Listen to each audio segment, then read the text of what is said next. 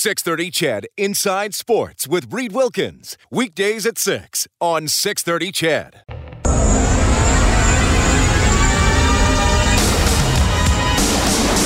Draisaitl again. Shoots and scores! There's 50 from the right circle! Harris, he'll throw. He's got a man wide open. Touchdown, Eskimos! Kenny Stafford to the end zone. Edmonton's home for breaking news on your favorite teams. This is Inside Sports with Reed Wilkins on the voice of your Edmonton Oilers and Eskimos. 630 CHED. Used to play there all the time and knows it. He's 300. Well, you'll have to excuse me if I sound a bit fatigued today. I spent most of the day building an ark. Just in case, just getting ready. We'd get two people from every sport on the ark if we needed. One man and one woman, and that's how we would keep sports going. Kellen, you would be there because you'd have to oversee the wrestling department, and that's what we would do. That's what I was up to today. Hey, thanks a lot for tuning in. It's Inside Sports on 630 CHED. My name is Reed Wilkins. We have a lot to get to tonight. Going to be great to connect with Khari Jones. You remember him as a quarterback in the CFL, now been coaching for a decade, and now the head man with Montreal. And in a few minutes, you'll hear from Philip Lawley, the defensive coordinator for the Edmonton Eskimos. We were talking earlier today on the afternoon news with Brad Whisker about David Duval shooting a 14 on one hole at the British Open. Obviously, golf comes up a lot on this show, as I always describe myself as an enthusiastic but terrible golfer, and many of you have shared your golfing nightmares with me as well. 14's a pretty bad score, and that included a two-stroke penalty for playing the wrong ball, which is a no-no when you're out there on a professional tour in the British Open. JB Holmes has the lead. He shot a 5 under 66. Shane Lowry at 4 under. Whole bunch of guys at 3 under, including Koepka, Fleetwood, Westwood in that group as well. Webb Simpson at 3 under. Sergio at 3 under. So Francesco Molinari, the defending champ at the Open Championship. You can always reach out by texting 630-630. Our phone number is 780-496-0063. We have the Eskimos and the Alouettes coming up on Saturday afternoon here on 630 CHED. It'll be 2:30 for the countdown to kickoff, and the game will start at 2 as the Eskimos finish off this stretch of 3 consecutive road games, finally back home 1 week from tonight when they'll take on the Toronto Argos. And defense has been the story for your Eskimos so far this season. They are second in the league in sacks with 16. Hamilton has 18. Hamilton has played an extra game. And what's really impressive, and this just goes to the play along the line of scrimmage in general, the Eskimos have dished out 16 sacks. They have allowed only 1. And I think you have to credit the offensive line, and I think you have to credit the play calling, and I think you have to credit quarterback Trevor Harris. He does not hang on to the ball very long. He gets it out. And I know, Mike Riley was great here in Edmonton, but I know when he played here, that was a criticism he faced, even when he was playing well, that sometimes he held on to the ball too long, and that led to some sacks or some missed opportunities. Harris gets it out, and the Eskimos are moving the ball. But focus on the defense for now. 16 sacks, second in the league. They have allowed only 20.5 points per game. That's third best in the league. Here's the stat that really interests me, and this I kind of did one of those double takes when I was looking this up earlier today. The Eskimos are allowing 222 yards per game. That's it, 222 yards per game. The next best team, the Calgary Stampeders, they've allowed 318 yards per game. They're almost 100 yards better per game than the next best defensive team. The Eskimos have allowed 60 first downs. That is the fewest in the CFL. They have forced 24 2-and-outs. That is second only to Hamilton, who has forced 25. And again, Hamilton has played one more game than the Eskimos. And offensively, the Eskimos have gone 2-and-out the least number of times at 11. So there's why they're leading time of possession. There's why they're generally running more plays than the opposing team. And don't forget, the only game they lost this season 76 offensive plays to Winnipeg's 35, and they weren't able to finish. So it wasn't for lack of opportunity. They just couldn't connect, couldn't find the end zone in that game, ultimately couldn't execute. So a lot of good signs for the Eskimos defense. And yeah, the schedule is going to get tougher and the weather is going to change and teams are going to adapt, but it is a so far so good situation for the Eskimos. And it is a coach who has been very successful as a defensive coach in this league and at a variety of different levels going back, over 40 years. Defensive coordinator Philip Lawley is 65. He's going to tell a story about coaching defense as a young man when he was 22. So, yeah, he has been doing it a while and had a great opportunity to sit down with Philip Lawley at Commonwealth this afternoon. Well, Philip, I remember we talked when you were hired, and you told me you always got to be conscious of your personnel, but your default switch is pressure. And it seems to me you're living up to that so far. Well, I mean, that's what I believe in, and I believe that, the quicker that you make offensives, make a decision, the better off. The quarterbacks now, I mean, they're all, well prepared, they're well coached. The offensives today is explosive, as you know, and the more that you let a quarterback be able to see, envisions everything in sports, as you know. And if he's able to look out there and see his receivers, and he's got time to, go through progressions, then sooner or later, I mean, there's a weakness in every defense, but I don't want him to find it. So I try to, make sure that, we keep enough pressure on, and we try to balance it out, and the situations declare everything, But I do want him trying to, have to speed his progression up, and hopefully, that leads to mistakes, You saw Montreal at the start of the season. They really hung in there, and they've had some good games this year and some good results. And with Adams at quarterback, can you give fans maybe a quick scouting report of his challenges or his strengths here? Oh, well, he's got a lot of strengths. He's, first of all, very fast, very mobile. He's a quarterback that, they run a lot of the RPO game with him, which is the run-pass options. That's the reason their run game is so good, too, because, different than a lot of people, they go up wanting to run the football. If you give them the run, they definitely going to take it. So it's definitely a cat-and-mouse game, and, they do everything. They run the lookies, they run the true triple threat, and they read their powers, their counters, everything that they do is off a read.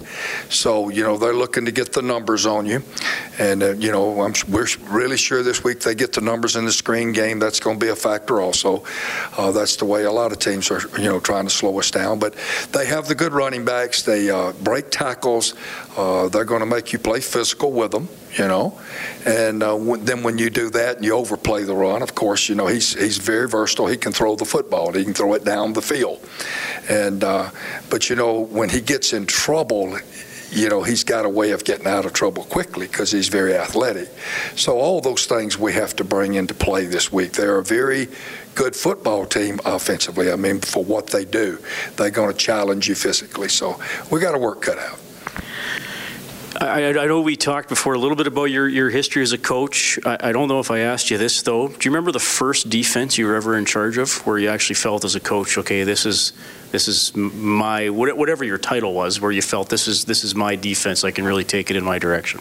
Well, to be honest, that was in high school ball where I was a head coach. I was the youngest head coach in the state of Alabama, which is very football-oriented at one time. So, me being a head coach, and I took over a program that had just went 0-10, and they, winning was something they hadn't done recently, and so, and I thought to myself when they offered me the job, I thought, well, I can't do no worse than the last one or two guys that was here for sure. And so I took the thing, and immediately I built it around defense. And the reason that I did is I was an old quarterback. I was a quarterback myself, and and I just knew that great teams, in our state always won with defense. That you got to have a great defense and a quarterback that don't beat you making mistakes, and that was just my philosophy at a young age. And so I wanted to develop that defense, and like I said, me being a quarterback, helped me because I knew what gave quarterbacks trouble. I knew those things, and so I just kind of went from there and started building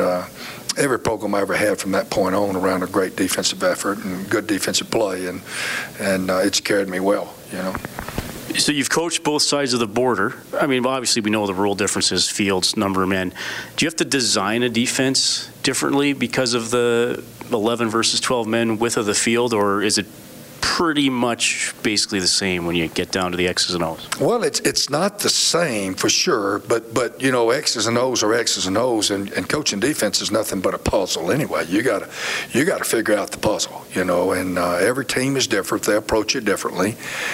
First of all, I think you got to build around your strengths, and every team has some weaknesses also. So what you try to do is hide your weaknesses, and you try to, play to your strength, and then your opponent dictates how you're going to play it. So there's a lot of factors. Like I said, it's a puzzle, and each and every game is, and here, the run game is not much different at all. I mean, you got inside players, you got defensive front, your linebackers, reads, and the different plays that they run in the run game are all basically the same, whether it's south or up here at the north, and that's pretty standard. What is not standard is the fact that you got the one extra guy on a field that's a lot wider with multiple people that can be in motion. And in the States, like I said, you only see one. So it's like I tell folks back where I'm from now, I said, after being in Canada for 6 years and, figuring out the puzzles of the different things and, watching the defensive back play and the way the receivers run the motion, I said, I come down here and I go to sleep. I get bored, but, everybody said, well, if you ever, I said, look, if I had a young son and he wanted to learn to coach football and he was a defensive guy, I would see if I couldn't get him to Canada his first 5 or 6 years at least, because when you come south after that, the game slows down tremendously. It's a lot faster pace, but I love that because I like to be challenged, and it's a challenging effort that you got to make to be a good defensive coach up here. So. That is Edmonton Eskimos defensive coordinator Phillip Lolley. Really enjoyed that interview. Got to talk to him a little bit after we were done taping as well, and he told me a little bit about going to that job interview for his first head coaching job in high school, Warrior Academy in Utah, Alabama. And by the way, you can get more on this on 630ched.com on the Eskimos page. And he was working in construction, and he goes to the interview, and he'd been doing some painting, and he told me he still couldn't wash all the paint off his hands, and he's kind of going in there quite modestly dressed, and he sees other coaching candidates, and they're in suits, and we've got the question at some point, why are you better than the other guys for the job? And he basically said, I'm a lot hungrier than those guys. I gotta win. I gotta do this right, because I don't have much to fall back on, and he's been carrying it on ever since. And it's certainly, I know a lot of you appreciate what he's been doing. We'll touch on that a little bit more. We'll get a view from the Alouettes bench. Their head coach Kahari Jones is going to check in. Your participation is welcome by texting 630-630. The phone number 780-496-0063. We're back after the break.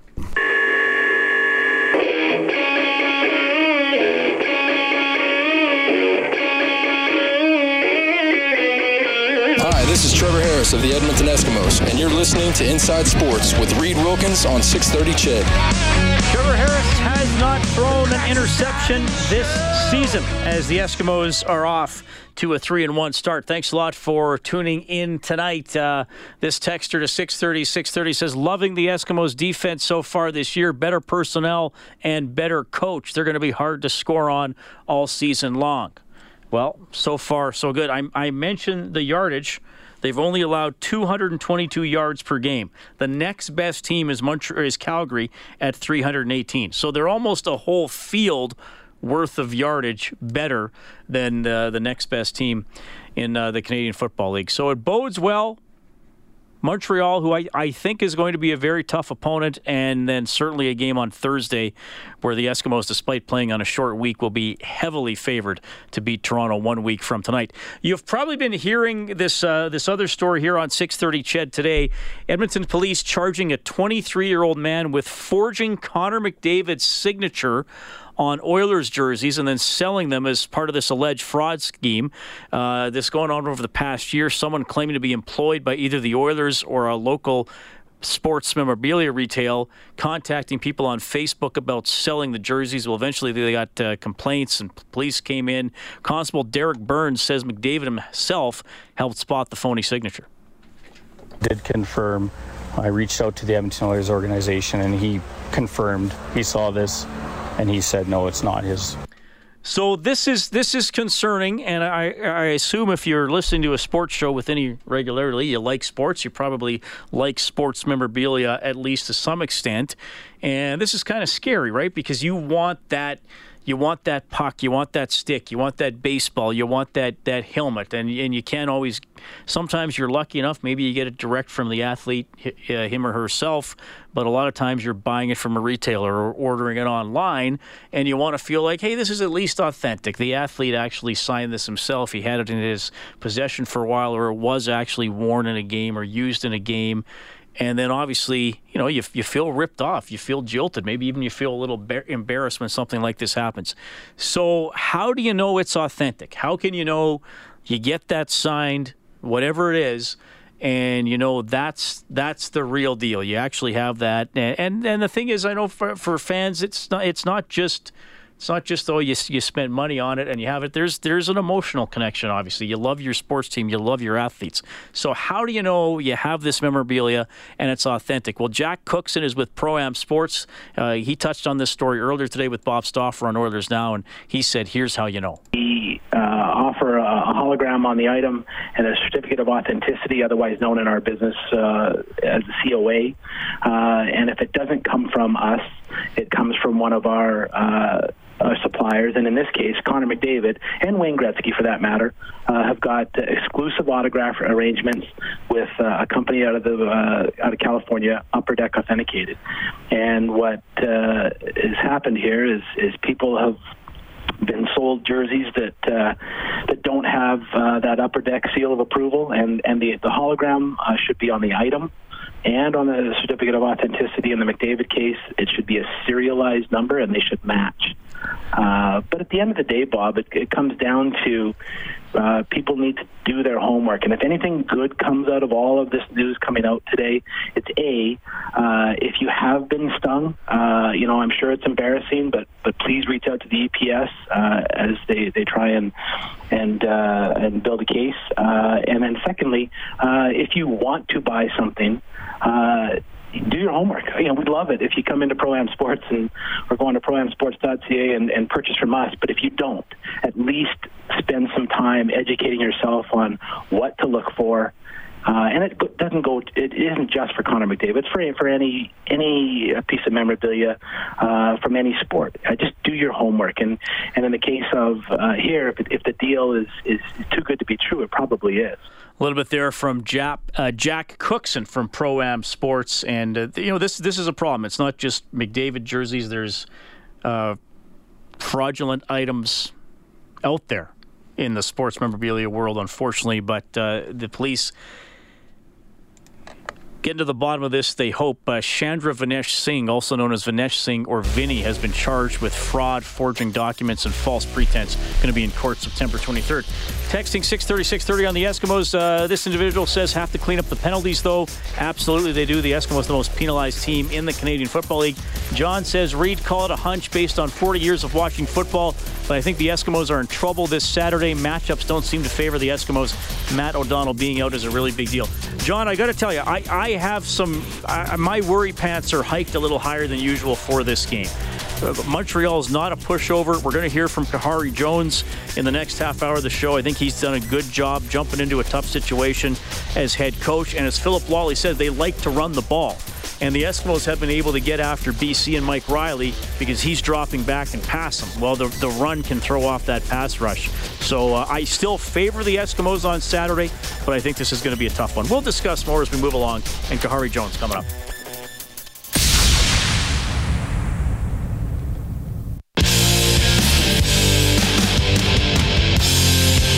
Hi, this is Ryan Nugent-Hopkins from your Edmonton Oilers. You're listening to Inside Sports with Reed Wilkins on Oilers Radio 630 CHED. Edmonton Prospects rained out today at Remax Field. CFL game tonight has Toronto taking on Calgary.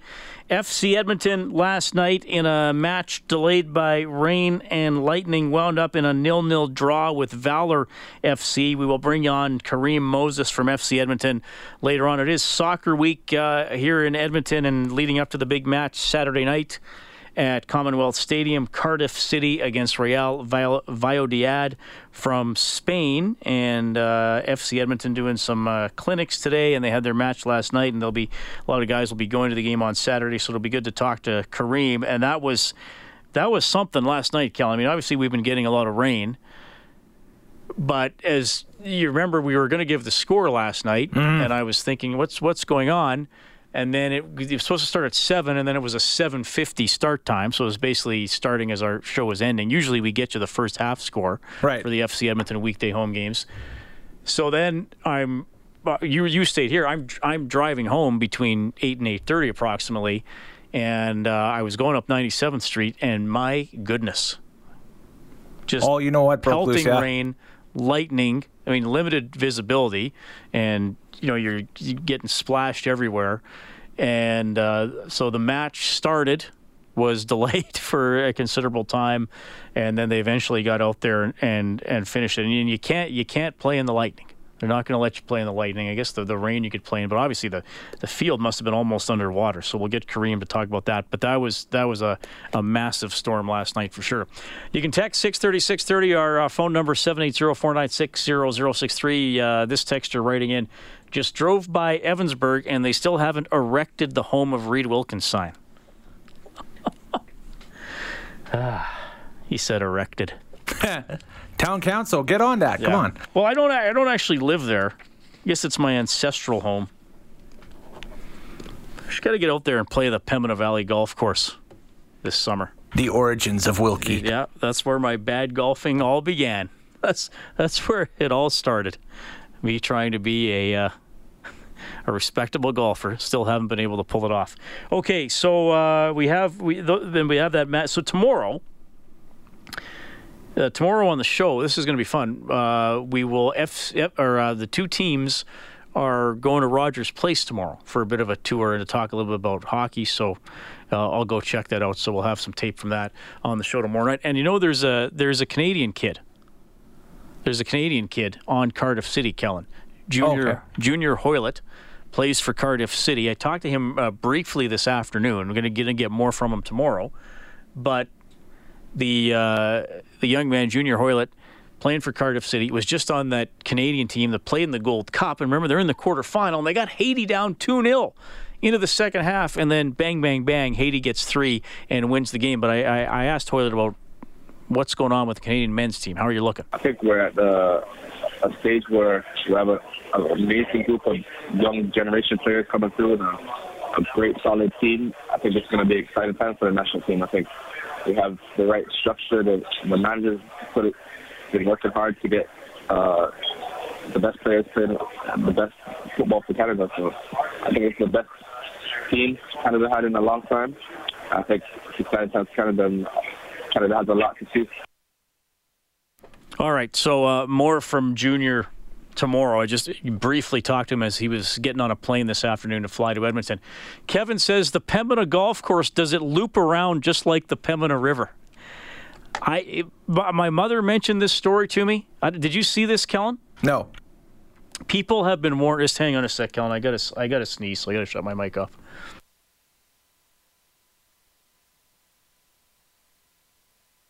Hey, sorry about that, everyone. Better than sneezing into the mic. So, the RCMP have had to warn people.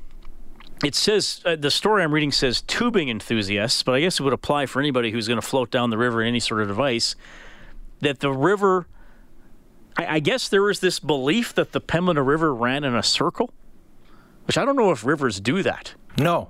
That's not a river at that point. It's a moat. Yeah, it's a moat. That's right. It's around Castle Evansburg. Yeah. So they actually had to warn people, if you got to get off, at the campgrounds. You can't just keep going around and around. The river is going to take you places. So Kevin, thanks for writing that in. This, I mean, I'm joking about it, but it's actually quite serious. If you thought you could just get on the river and you'd come back to where you started, don't do that, because you don't know where you're going to wind up. You could be out there a long time, and that's dangerous. And I will also say this to Kevin, oddly enough, the river closest to the Pembina Golf Course is the smaller Lobstick River, which a few miles away empties into the Pembina River. So it's actually the Pembina River Golf Course next to the Lobstick River, if that makes any sense. Gotcha, for sure. Why not? And having floated on the Pembina River before and that stuff, I can tell you that they always point out to us that, hey, this is your start point. Look for the stuff on the bank for your finish point, and please get off at the finish point, because we can't help you once you're beyond that finish point. Oh, so you're specific. They actually have people. How long ago was this? Oh, last summer. Oh, so there's actually people there telling. What were you? Were you in a boat? Were you tubing? What were you doing? In like a tube, yeah. Like a tube. Not so much people, but it's like a sign. You can't miss it. It's a giant. Where so we went, there's like a giant sign. This has obviously been an ongoing problem. For some reason, there was some urban myth, or whatever it's called. What is not urban myth? What are they called? You know what I'm talking Urban legend. about. Yeah. There was a legend. Well, it'd be a myth that the river went around in a circle. Completely incorrect. So if you go to the Pembina River Provincial Park, don't look for the golf course, because it's by the Lobstick River. Right. And don't think you can just tube endlessly in a circle. Very dangerous. Okay. You can text 630-630. The phone number is 780-496-0063. Tell you what, Kellen, why don't we take a break, then we'll get Alouettes head coach Kahari Jones on the line. You're listening to Inside Sports with Reed Wilkins on Edmonton Sports Leader, 630 CHED.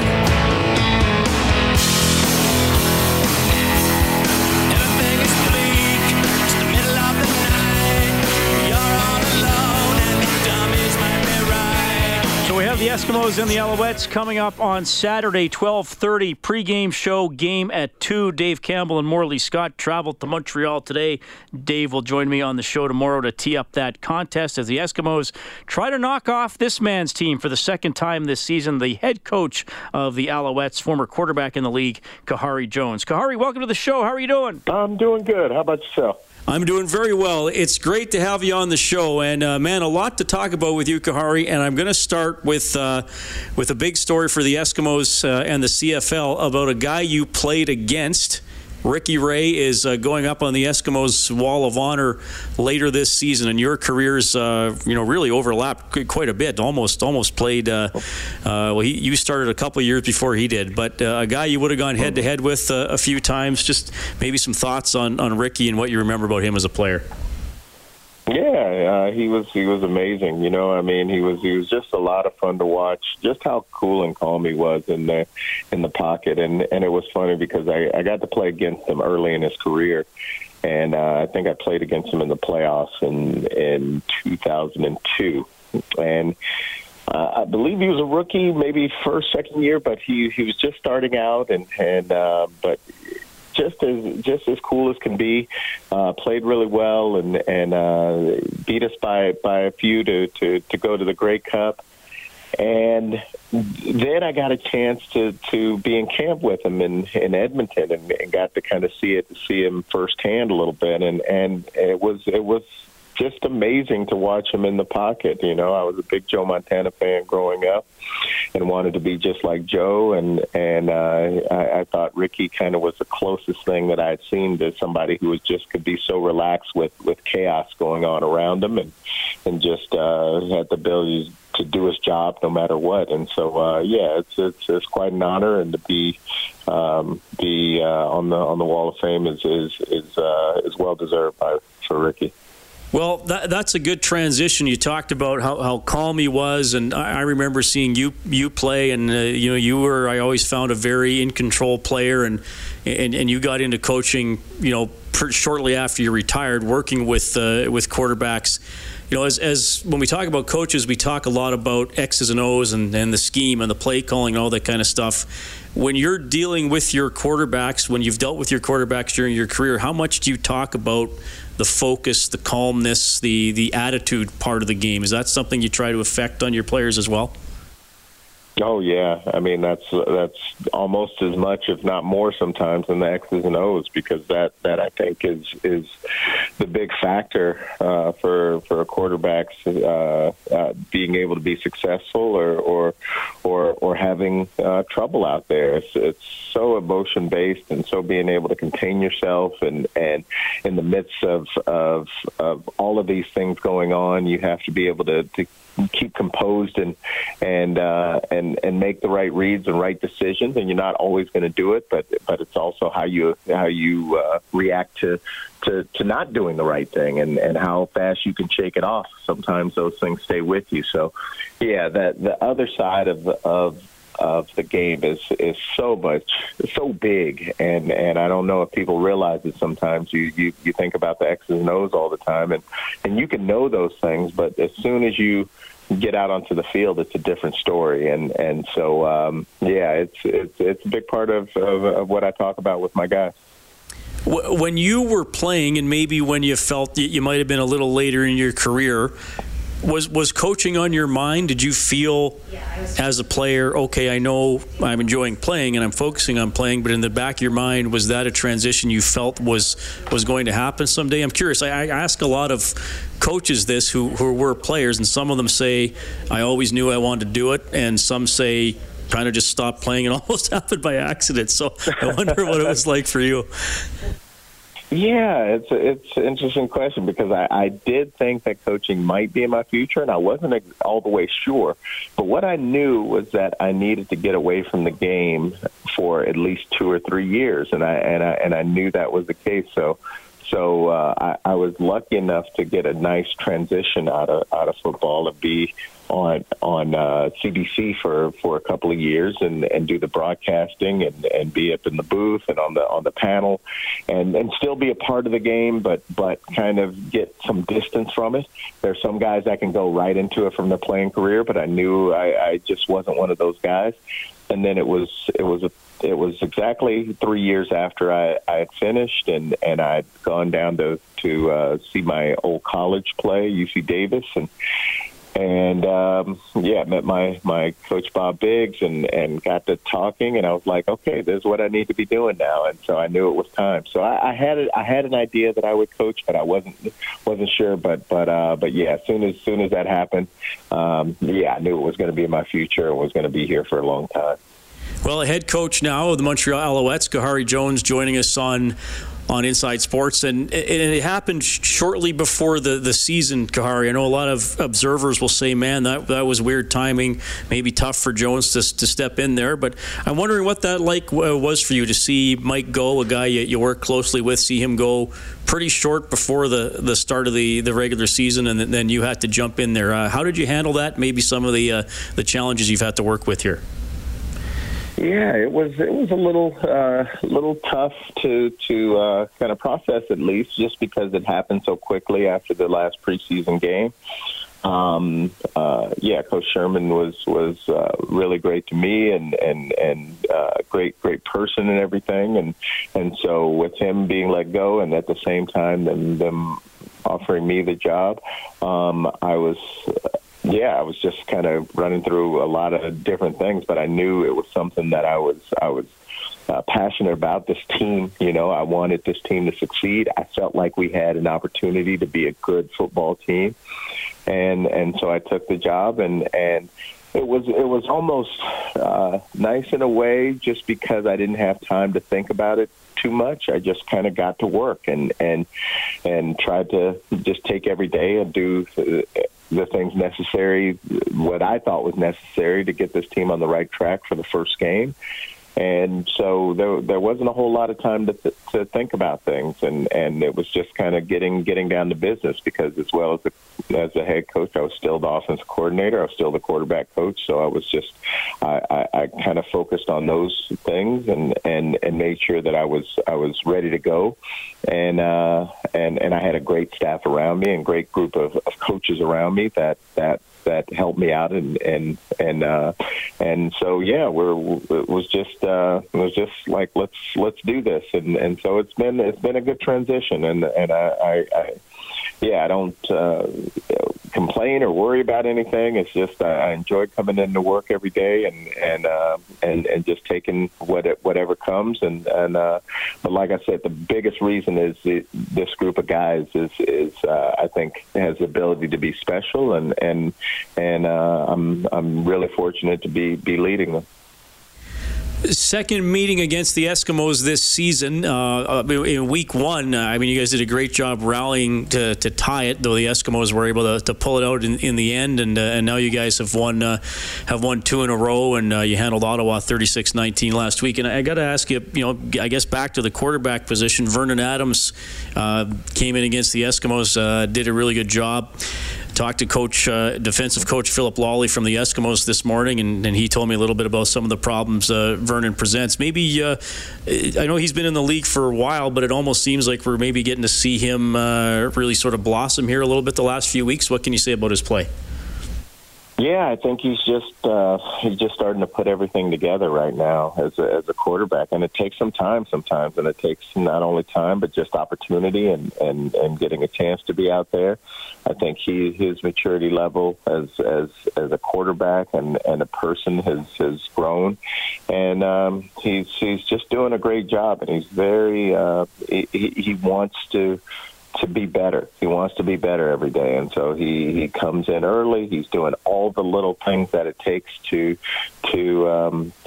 be a good quarterback in this league, and this is the right time for him as well. I mean, this doesn't come easy, and it's, you don't see a whole lot of 22, 23, 24-year-olds being super successful in the league, because it's hard, and it's a different game than what a lot of these guys grew up with, and so it takes some. It's a learning curve to the CFL, but he's at a good age and had enough experience that we feel comfortable and confident in him, and I think he's just growing, and he's going to keep getting better, and so it's fun to see. All right, Khari, I'm going to circle back to your playing career to wrap it up with a bit of a fun question, and people listening will know I asked this to a lot of ex-players, because I get some really interesting answers. Who was the best player you ever played with? Who was the best player you ever played against in the Canadian Football League? Oh, my gosh. Playing with, I'd have to go with Milt Stegall. I mean, he was just amazing, and we had so much fun together. And one of the best receivers I've ever seen, as far as being able to go deep at will and make people miss, and we know who Milt Stegall is. He scores a lot of touchdowns, which I love. So that was probably the best player I played with. And the best player I played against, golly, that's a tough one. The first name that comes to mind, it's always somebody who hits me a lot. And so I'd say Mumford from Hamilton. I just remember I remember seeing him. Yeah, he was in my dreams for a couple of years there, because he would just fly at me sometimes, and he was a rare combination of not being a D lineman, but not being a big guy, being fast too. And now you see a lot of that, but he was kind of an outlier back then, and so he was a guy who when he hit you, you felt it. Usually the big guys, I didn't feel it as much, and the smaller guys, I didn't feel as much. But he hit you, I felt it. So I'd say, Mumford was it. I'm not surprised you said a defensive player and somebody who could hit. Absolutely, Khari, thank you very much for making time for us. Enjoy the season ahead with the Alouettes, and we'll talk to you again. Will do. Thanks a lot. Good stuff. One of the good guys in the game for sure. Coach of the Alouettes, Kahari Jones. They host your Eskimos coming up on Saturday afternoon. John texting in. He says, Reed, if you have to explain to people that rivers don't run in a circle, maybe it's not the worst thing in the world if they float off and never come back. Oh my, John. That is dark. Just floating away. We'll see what it was like to be a player in that rain and lightning last night. Kareem Moses from FC Edmonton. We'll talk a little bit about your Edmonton Oilers upcoming season, a little bit about the British Open, all ahead on Inside Sports. 630 CHED Inside Sports with Reed Wilkins. Weekdays at 6 on 630 CHED.